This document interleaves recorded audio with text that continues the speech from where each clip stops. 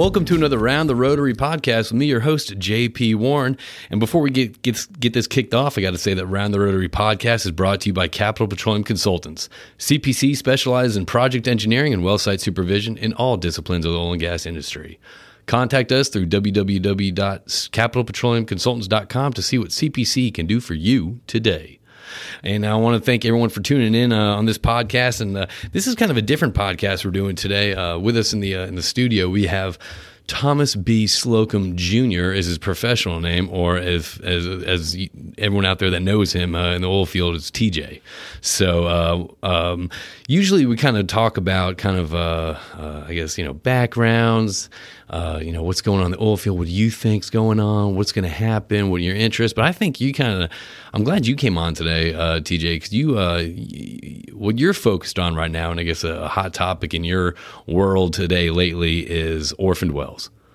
That's correct. Yeah, we've kind of stumbled upon a problem over the years. I kind of walked into it while I was working for an operator in Pecos County, and we had one right next to our lease. The thing about this though, like I think this is, I mean, you and I have had many conversations before in the past, and I think you met with Chris and Tara, and we discussed this. And I was like, there's so much information that you have, and there's so much, I guess, because you've been, covered up in the subject of orphan wells for I guess it sounds to me like the beginning of your career. Yeah. But so I kind of want to talk about going through this, lining this out, kind of like what's the issue, how we got here today, what's the scope of it, not only that, but currently today, what are you doing about it? What can people do about it, and what can we as an industry do about it? And I'd like to kind of have this kind of as an introductory towards, I guess, an industry, not just an industry problem, but it seems like it's a problem, worldwide. I guess you said it started. You'll get into that later, but anyway. So I kind of want this to kind of be an informative podcast and kind of get your viewpoints and your background and your expertise. Or real quick, this is, again, everyone, this is Thomas B. Slocum Jr. That's how you can find him on LinkedIn. Plug-in abandonment expert, nonprofit founder, and a filmmaker. I think all this ties into your little focus. There's a connection there. You can probably connect the dots. Well, why don't you get this kicked off? Because I think this is a pretty interesting topic. I think as we want to discuss today. So, kind of give us a elevator ride up background about yourself and kind of how you what's going on right now. Right. So I'm fourth generation oil and gas. Fourth. Yeah. My great uncle Joe used to pump cement with Earl P. Halliburton back in the 30s. Wow. Okay. Yeah. All right. I'm not sure how many fourth generations we've had on this show, but well, welcome. It's I don't know if it's really anything to be too proud about, but it is what it is. And he hired his nephew back when he came back from World War II, my grandfather, and then my grandfather worked for Halliburton for a while, retired twice. And while he was there, he hired my father, his son-in-law. All right. And back in the 60s, and my father was there up until about 1998. So, he was actually part of one of the first little P&A decommissioning groups at Halliburton. They had it for about 2 or 3 years. So P&A just runs through your blood. Well, it does, yeah. And I can't run away from it. I wanted to be an attorney. I didn't want to work offshore and do pumping cement, to be honest with you, but this is what I ended up doing, and I actually do really well. And I got talked out of going to law school by a bunch of attorneys. They were way smarter than me. It's probably the right move. But now this is where I'm at, and this problem kind of started percolating, and now we've got something that is needing some attention, and so who better to kind of bring it to light than me, I guess. So I'm that's what I'm here for. So talk to us. So what's going on right now? So actually, it's not even right now, because this is the problem that's been, I guess, accumulating and slowly kind of gathering weight. Very slowly gathering weight over time. Mechanical degradation is a very slow process. Right. And so it's not something that just all of a sudden you wake up one day, oh my God, what happened? It's something that accumulates. And but when you do reach a certain point, you do have a oh my god situation. Right. Which is from everything I'm seeing right now and the chatter you're seeing on LinkedIn and news and all that stuff, it kind of sounds we're kind of getting to that oh shit point. You do. You got some stuff going on, and I to be honest with you, plugging wells doesn't really pay big money, right? And so it hasn't been something that I've chased. I've been working for operators doing other work, but so how did you find this, I guess, calling from your previous previous career? So I was operating back here down the street in Ozona as opposed to being out in Fort Stockton, and the groundwater authority called me. The manager over there, he's a really nice guy, Ty Edwards, and he told me, hey man, we've got an issue over here, if you can help me out, come take a look at it. We'd appreciate to get your expert opinion on it. And so I called my bosses and told them about it, and they said, oh yeah, get out there. And so I rolled on out there. And did you have any idea where you were going to go see? I had a small idea because he told me that there was a highway that was sinking into the ground next to an orphaned well. Okay. So there's only a couple of ways you end up with that.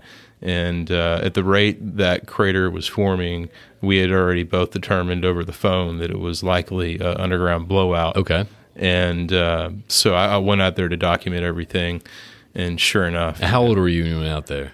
Well, that was, I don't know, 3 years ago. So I was 30. Okay. Yeah, I was 35. So this is something that's kind of recently kind of filled your plate up. This is something that came along 3 years ago, and so what I did is I said, well, how do we get this situation solved? And he said, well, legally, the Railroad Commission, they only do what the law says. And I said, well, I can see that. And so I examined the law, and the law was passed in the late 80s. And that law says that you can only use funds from that orphaned well fund, the cleanup fund that we have in the state, for wells that are technically oil and gas wells, and that this well was in fact a water well legally because it had been converted to a water well back in the 40s. Okay. And when you do that, the operator that owns it legally plugs it back using cement regulations and technology at the time, and the Railroad Commission witnesses it, and the landowner takes over. And so the landowner takes over, the well uses it for water for 14, 15 years or so, and then all of a sudden the water gets salty and the valve rusts open, which is unfortunate, but it does happen in certain areas depending on the geology. And the landowners don't always have the funds available to go fix the well, to fix the mechanical integrity problem. So a valve rusting open is the very first mechanical integrity problem you'll see with a well like that. But it gets so bad after a while because that water is salty. It's like sitting in the Gulf of Mexico. So you can imagine if you've worked offshore or seen any old pipe, after a while, you know what happens to it. It turns into Swiss cheese. Yeah. These wells, they don't have anything on them. They're literally holes in the ground. So you go out there, you see what's going on, you examine the law. So this is that one orphan well that's causing issues with this is one next to the highway that is really causing issues, and there was an effort made by TxDOT to address it. They've spent $1.5 million on it trying to get it plugged, and unsuccessfully. Why TxDOT was doing it instead of working with the Railroad Commission, who knows what the plugging requirements are. Right. I don't know. It sounds like that there's a lot of bureaucracies in the state that don't work with each other, maybe. Really? Surprise. That's shocking. You heard it here first and around the Rotary. Right. So I guess what I'm asking is, so you go out there, you see this, and I guess how did it kind of gain attention, focus, and I guess steam with you personally? Yeah, so it's not something that I necessarily just wanted to dive head into, but it's something that was really more like a thorn in my side. Because I look at it from a P&A point of view thinking, good grief, why on earth are we going to lose $1 billion highway? This is a crucial piece of infrastructure. If you go sit out on that road, you'd be surprised how much traffic rolls up and down. Frac trucks, ambulances, you name it. If somebody has a medical emergency in Fort Stockton, they got to get to Midland, that's the road you take. Okay. And so, if you God forbid, you had a serious problem in Fort Stockton and that road was taken out, man, that's another 30 or 45 minutes to go out of your way just to get to Midland. This is a vital piece of infrastructure that the state's going to lose if something's not done, and something's not done. So you're seeing the problem, you're seeing the potential issue. Right. Okay. Right. And so I started talking to lawmakers, and it wasn't a great conversation with any of them. A couple of them just walked out of the room. Well, what actually made you take that step to speak to lawmakers about that? How did you take that initiative? Yeah, I needed to see if there was any kind of funding out there at the state level at all, and then talk to them about maybe possibly getting federal funding for this if there wasn't any state funding. And so the state officials in Texas on just about all the way around, everybody I talked to, regardless of their party, pretty much told me that there's no money for any of this, and it's just never going to happen. And it's too bad that that's what the response I got was. And I talked to the groundwater manager, and he said, yeah, it's the same story I got, basically. What response were you looking for? We were looking for, okay, maybe that we can address this on a state level somehow, or if we don't have the funds for it, then we will attempt to do something at the federal level. Because none of that. Yeah, and so nobody, people in Texas, the last thing they want to do is show their underbelly and talk about a problem usually, and especially in an election year. Unfortunately, you got all the politics going along, but there's just kind of a lack of ownership about the situation. And in reality, what should really happen? Well, these landowners have the responsibility to plug them, right? Okay. Well, these landowners, man, most of them, they're trying to rub two nickels together right now, and just trying to survive, especially right now at this given moment. But in general, it's pretty rough out there. And, our attorney general, or any attorney general in the state of Texas for that matter, I'd be first to find any of them that would show up and go sue a landowner, some country boy out there, for his shotgun, his rifle, and his four-wheel drive. Because, as you know, a country boy cannot survive, right? Without Amen. that. Amen. You said it, brother. Okay. So, it doesn't make for good politics to try to force landowners to address something that they cannot afford. There's just absolutely no money for it. The landowners do not have it. The state of Texas does not have money appropriated for it, and they're not about to go dig into any funds that they have laying around, or try to really appropriate any of the royalties that we use from oil and gas, which, Wayne Christian was quoted in the Dallas paper the other day saying that oil and gas has produced over $100 billion between 2010 and 2019 in royalties in the state of Texas. So we make a lot of royalties for the state of Texas, right. But the state of Texas uses those to do all kinds of other stuff. They don't use them for anything oil and gas related when it comes to decommissioning. That's for certain. So you see this, you see this highway. Right. All right. Okay. There must be some funds in there. So you meet with lawmakers, you meet with officials, government officials, trying to find out. And it turns out it's kind of a dead end for you. It is. And that was a sad story. And so there is one official that I'll give a little bit of credit to for helping me guide my way through this, and that would be Senator Ted Cruz, actually. Okay. And his staff over there, they're actually been helping me out with this issue. And we're working with some other senators as well. And let's. right. I think that's more to later. Yeah. I think there's a lot to there cover is. here, and that's great. So you're meeting with these people, and you're not getting any response that you need. So yeah, it was unfortunate. It was sad, but there's also kind of the catalyst, to propel you to where you're at today. Right. Over those 3 years. So tell us kind of where you just started kind of just, rolling the sleeves up and just started identifying what's going on and what the problem is.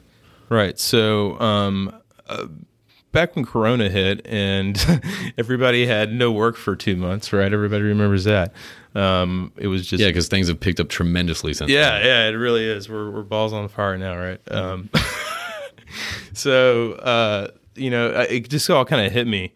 And I was actually talking to somebody on the phone in Austin that does outdoor remodeling, actually. All right. And I told him about this, and he said, "Hey, what are you doing? You need to go address this issue. Just drop everything what you're doing and just go do it." Okay. And I was like, you know what, you're right. And so that's kind of an interesting, cool conversation to have. Yeah. And it was just kind of all hit me like a 18-wheeler, essentially.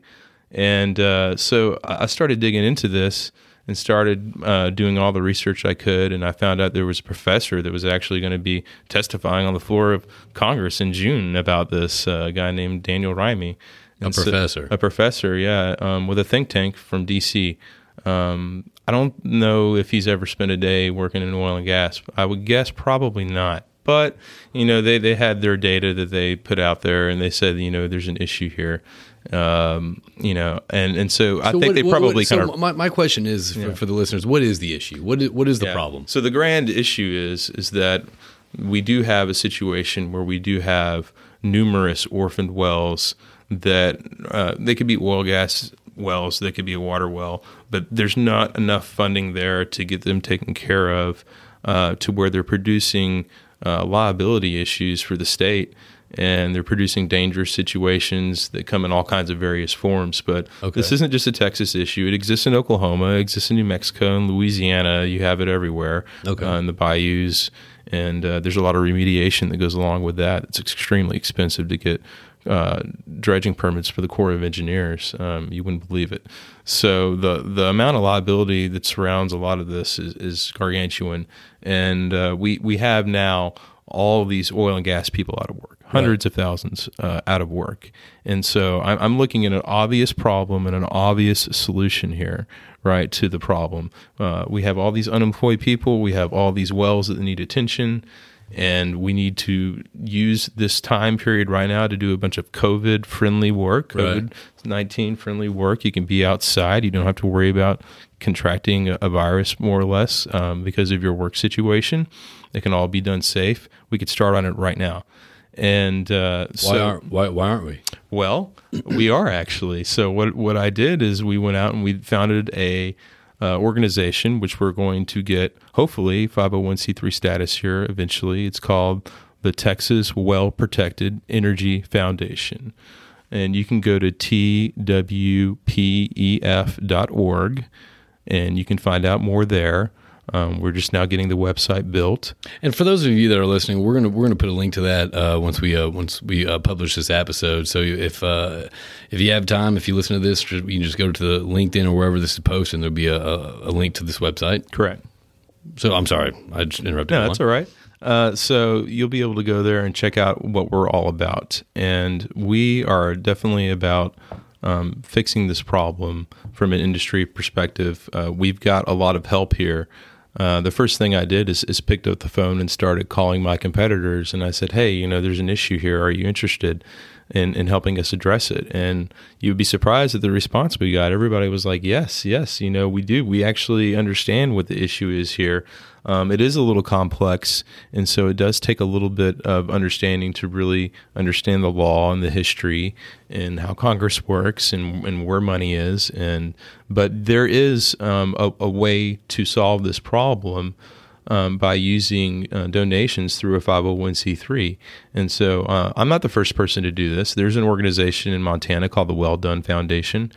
And so I immediately actually Googled this and found out, okay, well, there's one guy in Montana, great. And I believe there's a gentleman in Oklahoma as well that has his own organization. And so there are people out there besides me, and these people actually aren't even from oil and gas, but they see the issue and they've recognized that there is a way to solve it as well. So they're working on it in their respective states. And some of the issues are with this. I mean, just so people understand, it's not just an infrastructure issue where it can collapse a highway or potentially leak methane or whatever it is. I mean, what are the issues on why this is so important? Right. So, besides causing major infrastructure problems, the emissions themselves can be an issue. The biggest emission that we see coming from orphaned wells isn't necessarily gas, like some people have proposed.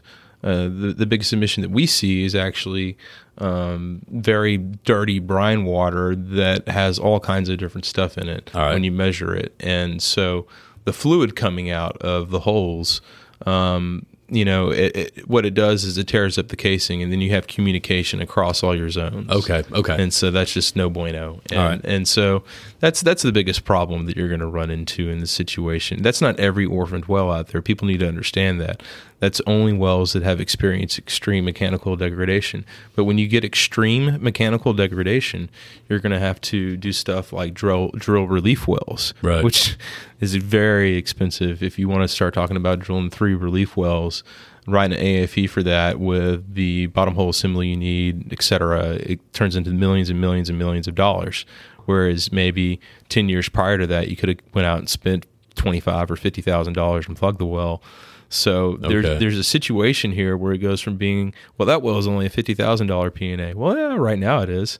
You do nothing for about 10 or 15 years. Hey, man, that might be a $3 or $4 or $5 million P&A. Just goes to the roof. So now we're sitting here. We got the people. We've got the opportunity to save money. We got the talent. Right. Exactly. So you spend a little bit now to save a whole lot. So we have the talent. We have the issue. And so I guess the main problem or the main challenge that people are facing is getting the funds. Right, exactly. And this is kind of what you've been kind of that's exactly right. Leading. Okay. That's exactly right. So, I consulted with a lot of people here in the Houston area, leaders from the community, and they told me, Tom, starting a 501c3 is really a great idea, and we think that would be really the best way to address this in Texas and bring attention to it.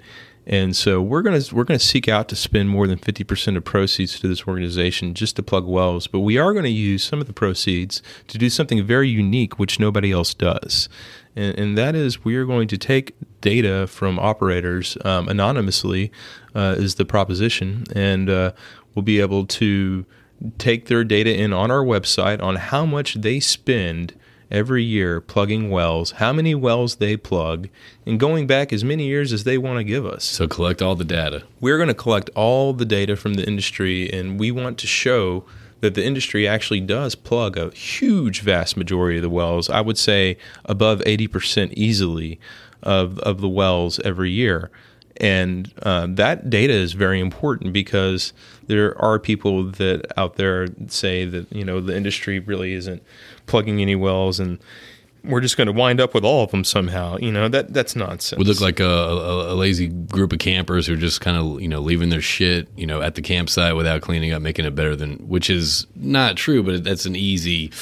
Yes, the fact of the matter is that we've drilled so many wells in Texas, right, hundreds of thousands, right, and this started a long time ago, and so the regulations a long time don't really represent the regulations we have now, and so we've got various mechanical integrity issues because of that. People don't realize, before Earl P. Halliburton was around, there was an oil industry before cement. We drilled with mud, and what did we plug the wells with? Well, we plugged them with tree trunks in mud. Right. So you can imagine in Pennsylvania, where they've been doing it since the Civil War, it's a situation where you've got some well bores that might need attention. Yeah. They might need to be replugged. And I know that's probably not the answer that people want to hear from somebody in the industry, but this is just the truth, the fact of the matter. It's a hard truth that people need to hear. It's a hard truth that, if you've got gas or you've got emissions coming from any of this stuff, you need to go ahead and address it before it becomes a bigger issue. You don't turn your head to it. You dive head forward to it. You run toward the fire. If you're a firefighter, you run toward the fire. If you're a policeman, you run toward the gunshots. So in our industry, when we see a problem, I want to be the leader there saying, you know what, we're going to run toward this problem and we're going to attack it. We'd rather handle that in-house than have Washington dictate how we handle it. Gosh. And, people are trying to do that in Texas right now with flaring, and so it's whenever they see a problem, the first thing they do is they want to try to find a way to, find oil and gas for it somehow. But what they never remember is that oil and gas pays for almost everything.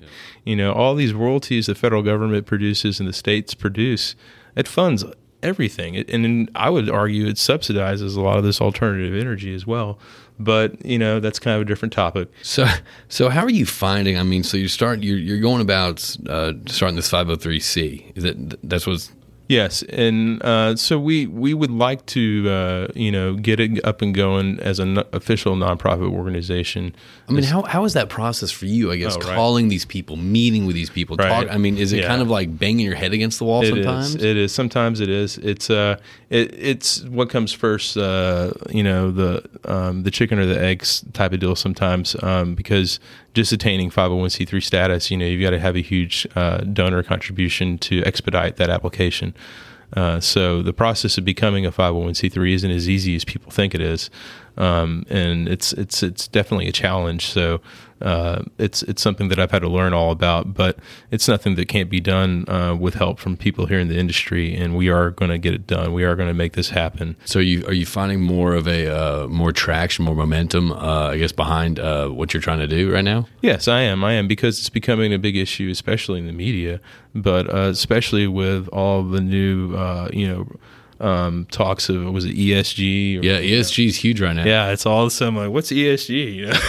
Well, I just had Tommy Bayless here from Next here, and he was saying in the beginning of in January, February, there's this ESG slide, and he's like, okay, that's great, but now he's saying that is kind of driving businesses. It's a huge focus right now. Yeah. Yeah, we want to show people that, if you want to make a big impact and really change the environment, if you want a real, Green New Deal, this is the real deal. Actually doing something about it. If you actually really want to go do something about it, here's your opportunity to really go plug a well that will clean the environment. So with the 501c3, the Texas Well Protected Energy Foundation, what is y'all's, I guess, main objective or main goal? Yeah, our main goal is definitely to plug as many wells as we can and educate people about the truth of the matter about well plug and abandonment. Well, how are you educating people? And so, besides doing podcasts like this. Yeah, besides doing podcasts like this and media appearances, we're going to plan on doing some big fundraisers, some big events here in the Houston area, perhaps one out in Austin as well. And maybe when we're allowed to by the government, we'll have a golf tournament. Yeah. But we're working on planning some big events where the industry can come and rally around this and say, hey, we care about our own industry. Yeah. Not only do we care about employing our own people, but we care about our own industry. And so we're out there to show people, look, we do care. All right. So that is one of our big goals here, is to show that our industry isn't just going to let issues like this consume, some kind of false narrative that someone wants to push out there for some political reason. We're going to go actually tackle this like the awesome industry that we are. Yeah. And the people that work in this industry, as don't shy away from anything usually. No, they can figure stuff out. Yeah. Usually. So besides donations, where else are you trying to get, funds from?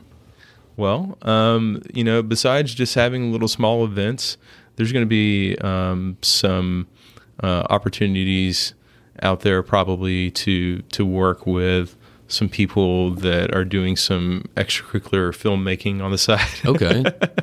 And, hopefully those projects will turn into big money-making ventures, and we can get some money from that project as well. But there is a documentary being filmed about orphaned wells, and that will be coming out here.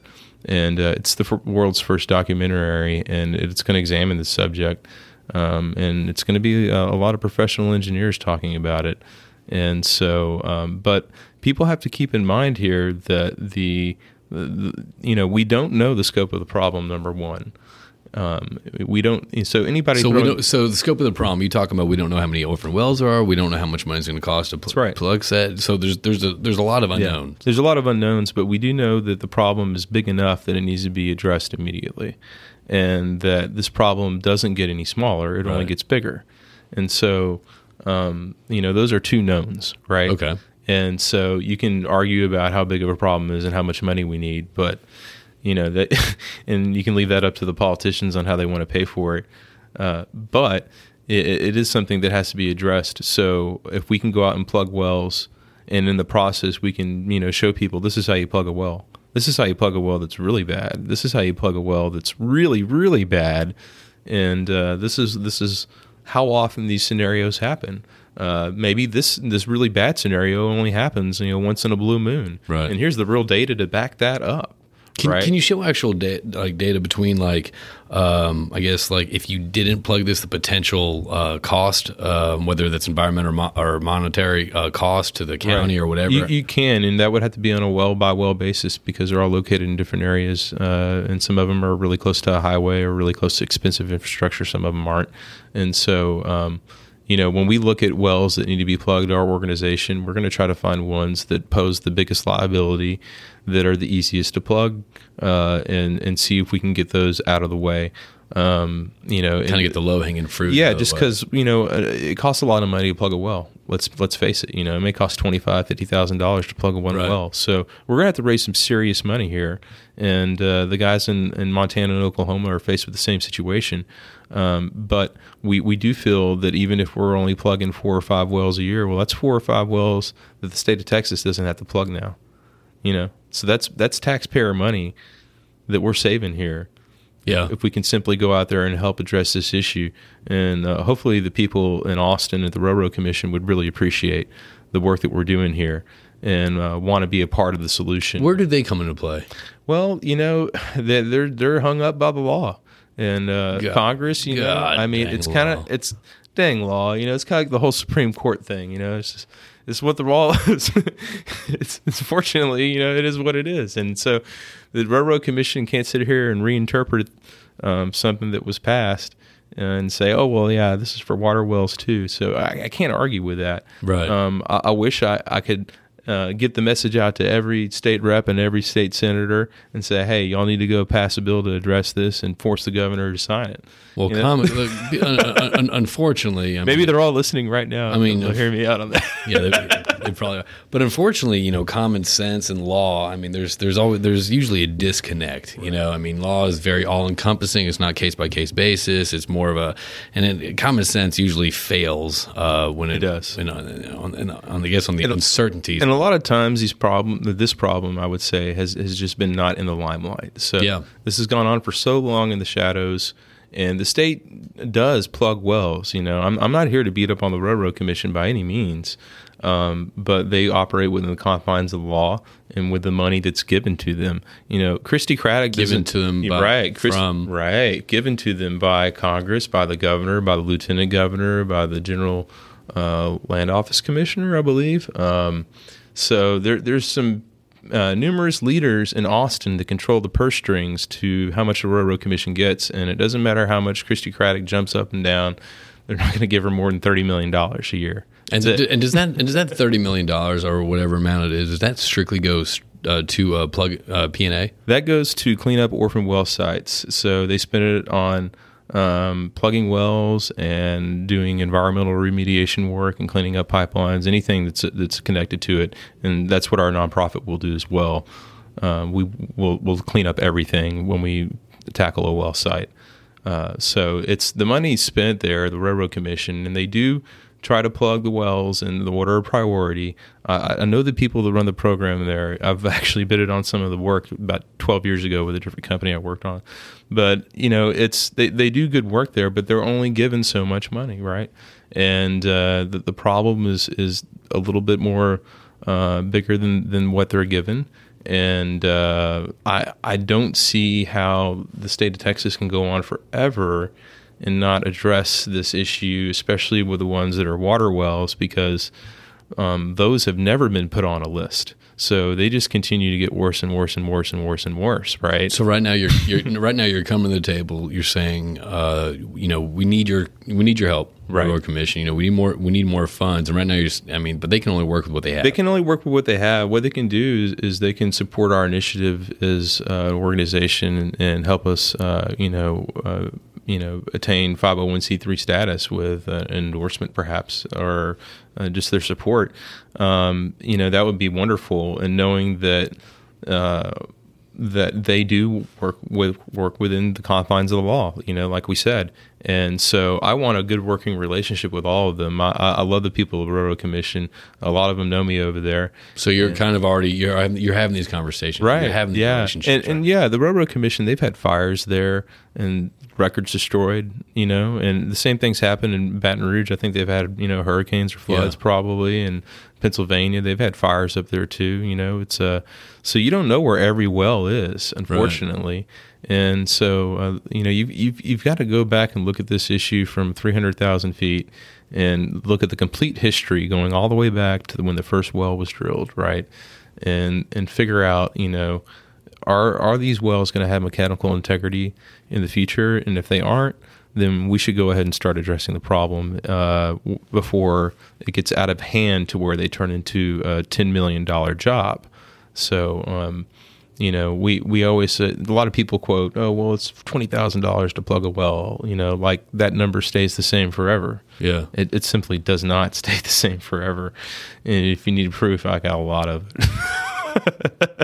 So we're looking at a private sector and public, the federal and private sector kind of working together with this Railroad Commission, and Yeah, I think there's going to have to be eventually. There's going to be a solution from the federal government, and I think our United States senators are probably going to propose a solution that addresses the issue and just puts the onus on the states to come up with a portion of the fees, just the same way that we pave highways, right? Okay. The state pays for some of it, the federal government picks up most of it, right? Right.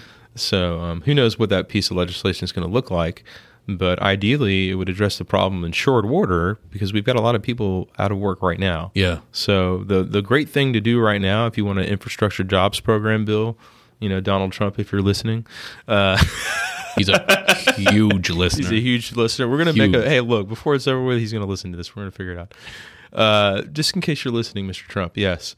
This would be the best infrastructure jobs bill that you could come up with, and there's plenty of people here in the industry that can show you how to do this successfully, and to where there's no need to raise bonding requirements whatsoever. Bonding is for future wells that you're going to drill in the future. And so, these problems that we're looking at are from 100 years ago. And they're happening today.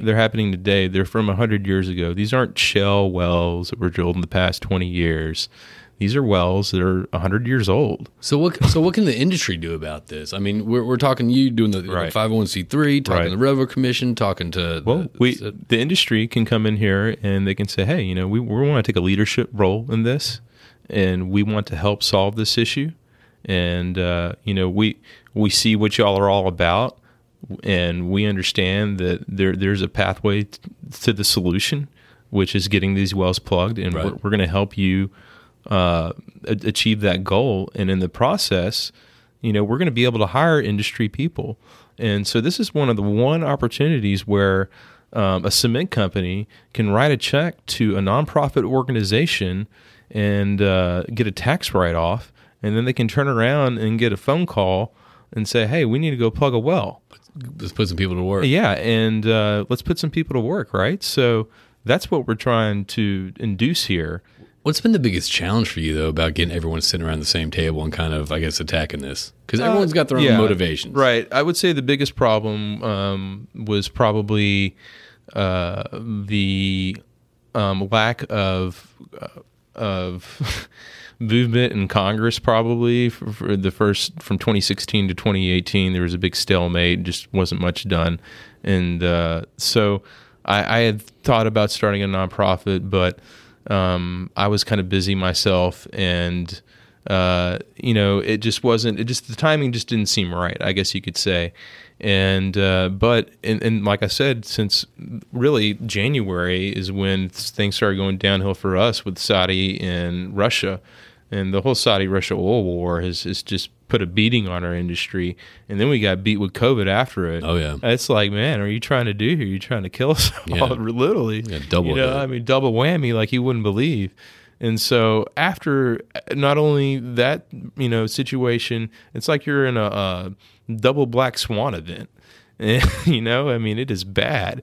And this is probably the worst it's ever been in my lifetime, that's for sure. And so I feel like this might be a good opportunity for something like this, just because with such reduced activities, people being out of work, ESG kind of making every day becoming the limelight more and more.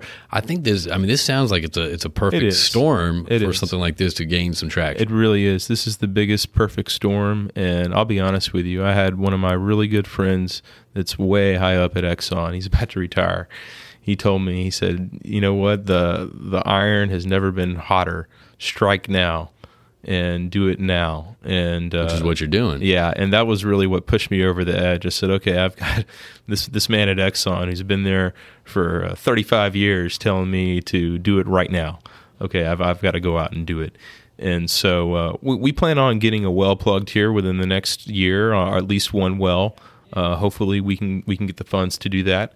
And, we would love to be talking to Exxon 9 months from now, showing them videos of, hey, this is what we accomplished. We went out and found a really bad situation that was going to make the taxpayers cough up, millions of dollars. I think another thing is not just the damage that can do, but also, we don't need any more, black eyes. We don't need more scratch and bruises in this industry. There's no reason.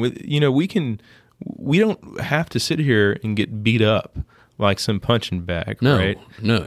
And I think, personally, I think if you don't address the problem, or you don't start acting proactive on these certain things, I think that's going to be, it's going to open up, areas of vulnerability for, whether it's mainstream media or whether it's, someone with a camera and a cell phone, They're already doing it. Yeah, so I'm just saying they're already doing it. It's not just the infrastructure that you got to look out for. It's also the reputation of the industry, which already is. We do a shit job of promoting ourselves. Yeah, we do. Yeah, we do a really bad job of promoting how much we do to conserve the environment and clean the environment. And so no one points out how many wells are plugged. No one points out how much the industry spends. We're going to do it. So if you want someone that's going to be in your corner, look no further. We are here. Yeah. We're here to do the right thing for the right reasons. And like I said, we're going to run toward this situation. We're not going to run away from it. And the battle's on. The people on the other side of this argument, they've taken their position, and they're going to drive that narrative every day. And so it doesn't matter if their information is BS or not. It's whatever gets published. Yeah, it's whatever gets published. The Houston Chronicle will gladly publish anything that an organization like Carbon Tracker sends them. The question is, will they publish real data that we collect? Probably not. It's not in their best interest. There's a huge issue right now with information and there's a lot of misinformation and disinformation, unchecked sources, and it's kind of what's filtered what they want you to see. That's right. That's exactly what happens. They will only show you what they want to show you when it comes to oil and gas. Oh, absolutely. And no one else is really going to stand up for us right now unless we stand up for ourselves, right?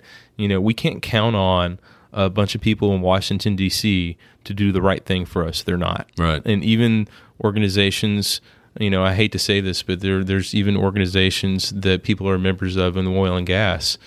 Some of the biggest ones, they don't want anything to do with this problem. They won't talk to me. Luckily, there are some good ones that is that will. Just because it's too big of a problem, or is it? It's just not on their plate. They're looking for alternative energy subsidies. Believe it or not, they're out there lobbying for BP. Like, how do we get some money out of the government for our next alternative energy project? They're the last thing they want to do is spend money plugging wells. It's the same thing with the oil companies. Especially if you're not getting anything back from it. Yeah, well, it's the oil companies, the big oil companies. They don't get money back from plugging wells. So what's what? Yeah, what's in it for them? That's the last thing an oil company ever wants to do is spend money plugging a well. All right, it's the end of the line, man. It's not glamorous work by any means. Yeah, it's being a P&A expert isn't like all it's chalked up to me. That's for certain. But so what's your next steps in this process? Yeah, so our next big deal is to get out here and show the public, hey, we exist, and make a big splash, hopefully here in the Houston community, and have a successful fundraiser. And we're thinking about doing a cook-off, perhaps. Maybe you could show up and be a judge. Some guys from around the Rotary. Come up and eat and judge it. I'm down with that, dude. Maybe we can get the guys from Digital Wildcatters to come along. We're all working together on this. That's something I actually want to point out here. Over there. Yeah, we've got a lot of people out here in this industry, in the media, from different podcasts. I mentioned them, but there's so many. And so we would like to invite all these people that are already helping us get this message out and have a really good time together with people from different service companies that see what the problem is, And I've talked to so many P&A companies that say, man, we're on board, whatever you need to do, and different cementers and all kinds of good professional engineers that recognize that there is an issue here and that we can solve it. We don't have to sit here and take a beating. Where are we getting the funds from? Right. So hopefully we'll be able to get some sponsors from some of these service companies, right? We'll be able to get some. So the part of it, so I guess coming up right now, I guess kind of what you're raising awareness. Yeah, we're raising awareness right now so we can get the message out there and find some big supporters. And we'll do some grassroots fundraising and have a few fundraising events here and there, and hopefully that'll get us over the 501c3 hump to where people can start making big donations and getting big tax deductions to do this work and be a part of the solution. And so we're looking for big sponsors. Anybody that's willing to come up to the plate and talk. I've talked to a few companies. I think a few of them are just waiting to see our paperwork get filed on the corporation as far as the bylaws are concerned and what we're spending our money on. So we're going to make all that information public, and we're going to have our website open for everyone here. They'll be able to come and see exactly what we're about. They'll be able to come and donate if they want, sign up to be a part of our next fundraiser event, whatever it is that they can do to contribute in whatever form they can. But our goal is to definitely get the message out, do a fundraiser event here in Houston, invite people from the community, and invite our media, invite media like around the Rotary and Digital Wildcatters and whatnot, and then turn around and be able to invite big national media. So maybe we'll get the Chronicle to show up, who knows, right. or maybe at least the Texas Tribune or Dallas Morning News, right. Somebody from Texas media, and maybe if we're lucky we'll get picked up for a big coverage story. But we're planning on doing that, of course, after the election. Maybe we'll do it when things get a little bit colder outside, perhaps maybe December. We're looking at different venues right now. So, come back and check up with us on our website and check up on LinkedIn, and you'll be seeing announcements made on that first event. And we would love to see everybody out there.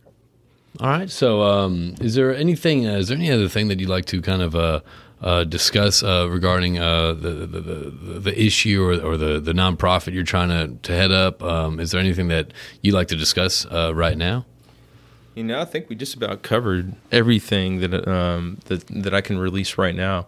We've got so much stuff that's coming up that we're working on, that we're planning, and so until we get some more stuff set in stone, I can't really say. But we are going to be planning as many opportunities for people to learn about this, and to we'll be releasing information on our website to educate people and say, hey, here's the real situation here. As that information comes in, we will publish figures. Well, see, that's the thing, man. I mean, just before we even started recording this, I mean, I've been in discussions with you before, and there's just so much at stake. And I think education, or educating the public, whether it's in the industry or outside the industry, I think that's huge. I think that's going to be very valuable. Yeah, I think they'll be shocked to find out that the industry plugs most of the wells, and maybe they'll be shocked to find out how much of those wells cost. Like, oil and gas industry doesn't plug wells. They don't spend their own money doing it. Actually, we've had some really bad ones. I mean, some really bad ones. Yeah. I've been on wells before. It's $9-10 million. I mean, if you have a well that's been over at the mud line in the Gulf of Mexico after a hurricane, good grief, I mean, you're going to have all kind of work done on it. People, sometimes they truly don't understand what it takes to do this type of work and how expensive it gets. And so it's something that companies factor in, and something that they have to deal with. And if you're good at handling liability, you will be in oil and gas for a long time. If you're not good at handling liability, you're not going to be here very long at all. This is the name of the game almost, is can you handle your liability properly? If you can, you will be selling oil and gas for a long time. You won't have a problem getting your P4 pulled by the state of Texas. But there are rules and regulations that you must follow and that were passed. And so understanding all those rules and regulations is paramount. And are those old school laws going to, I mean, is there talk about those changing at all? I mean, those old school, outdated 1989. Yeah, I don't know. I don't know if they're really going to ever mess with the orphan well bill or not, that they passed back in the 80s. To them, it's why the effort? Right? Yeah, I think to them it's major. It's a major function of money. People set up programs to use funds, and when they're set up, and they hate messing with them and jacking around with them. And I mean, you could do something really easy and just pass a gas tax, but who wants to say the dreaded word tax, right? So really, the appropriate way to handle this is to use our royalties that we already produce. This isn't a problem that we're going to have to throw big money at, and we're not even throw money at is really a terrible thing to say. But once we identify the true nature of this problem and examine the scope, we'll have real numbers and we'll know what it really costs to go do all this. And there's not going to be any more. And that's going to be from y'all's website. Yeah. For here in Texas, yes, we're going to do that here in Texas, and we're hoping that we can replicate this chapter and do an organization in Louisiana and do one in New Mexico, Wyoming, Oklahoma. And with the focus that we're putting the industry here first, and that we're going to get the data right, and we're going to plug wells while we're at it. We're going to put in the industry and the environment. That's right. We're going to put the industry and the environment first. I couldn't have said it better myself, JP. You're exactly right. Well, you just repeated it, so you did say it. You did say it great. You got that radio voice. All right.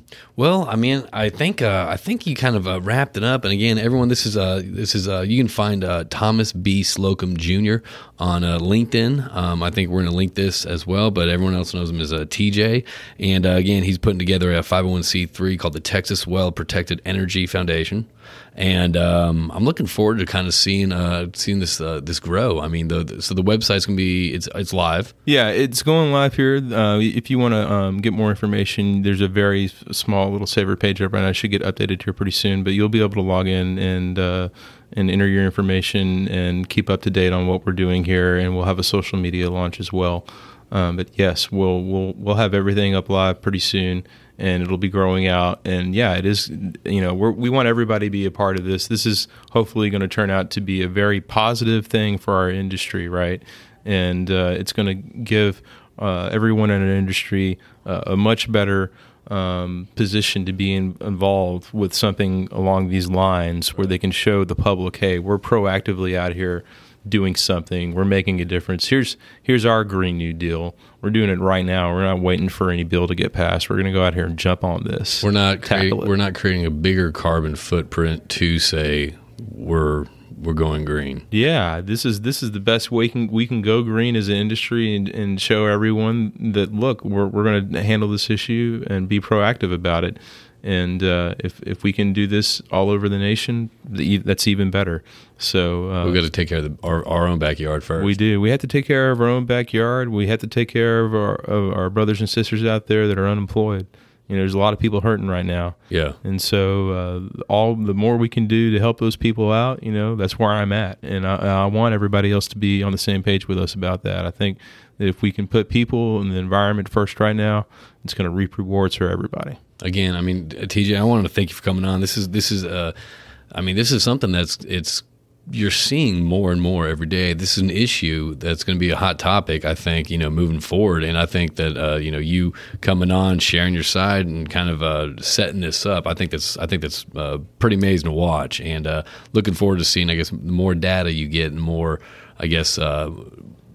More grassroots. Yeah, we'll have the real scope of the problem. We'll also know the real the real data on what the industry does, so people can't say oil and gas industry doesn't do anything. Yeah. No, we do, and here it is. Yeah, and this is bold, be bold, and be out front, and let's get this job done. Let's take care of the problem, put people to work, and take care of the environment. Yes, sir. I appreciate you for having me. Oh, man, absolutely. Again, everyone, this is Thomas B. Slocum Jr., or TJ, as we call him.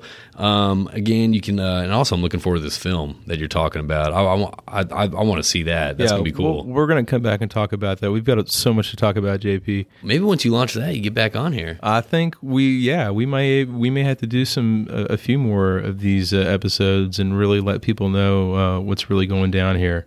And I'm looking forward to doing that with y'all. So. Well, good deal, man. Well, I appreciate it. Again, if anyone has any questions for TJ or myself, you can reach us at Round the Rotary at cap-petro.com, and I can pass his information on to you, or just look him up on LinkedIn or Google, Texas Well Protected Energy Foundation, and just kind of look into that. Shoot me a message on LinkedIn. I'm always open. I've got quite a few connections on there, and we are all one big community, and we love sharing knowledge and information. Honestly, I love learning from other people. And honestly, not even if it's about even it's about P&A or some issues like that, touch base with you. Yeah, if you got a real P&A problem, hey, give me a holler, man. And I'm not one to bill somebody for a 30-second phone call. So I don't operate that way. I'm not an attorney, right? I think we made that clear earlier. I'm glad you didn't. So. I'm glad you didn't go. I'm glad you weren't an attorney. Yeah, if you got a problem, give me a holler. I'll be happy to help you out. Check out the hook when my DJ revolves it. All right, man. TJ, I appreciate you coming in, and again, thank you, and I'm looking forward to seeing this kind of get off the ground. Yes, sir. I appreciate it. All right, buddy. Talk to you soon.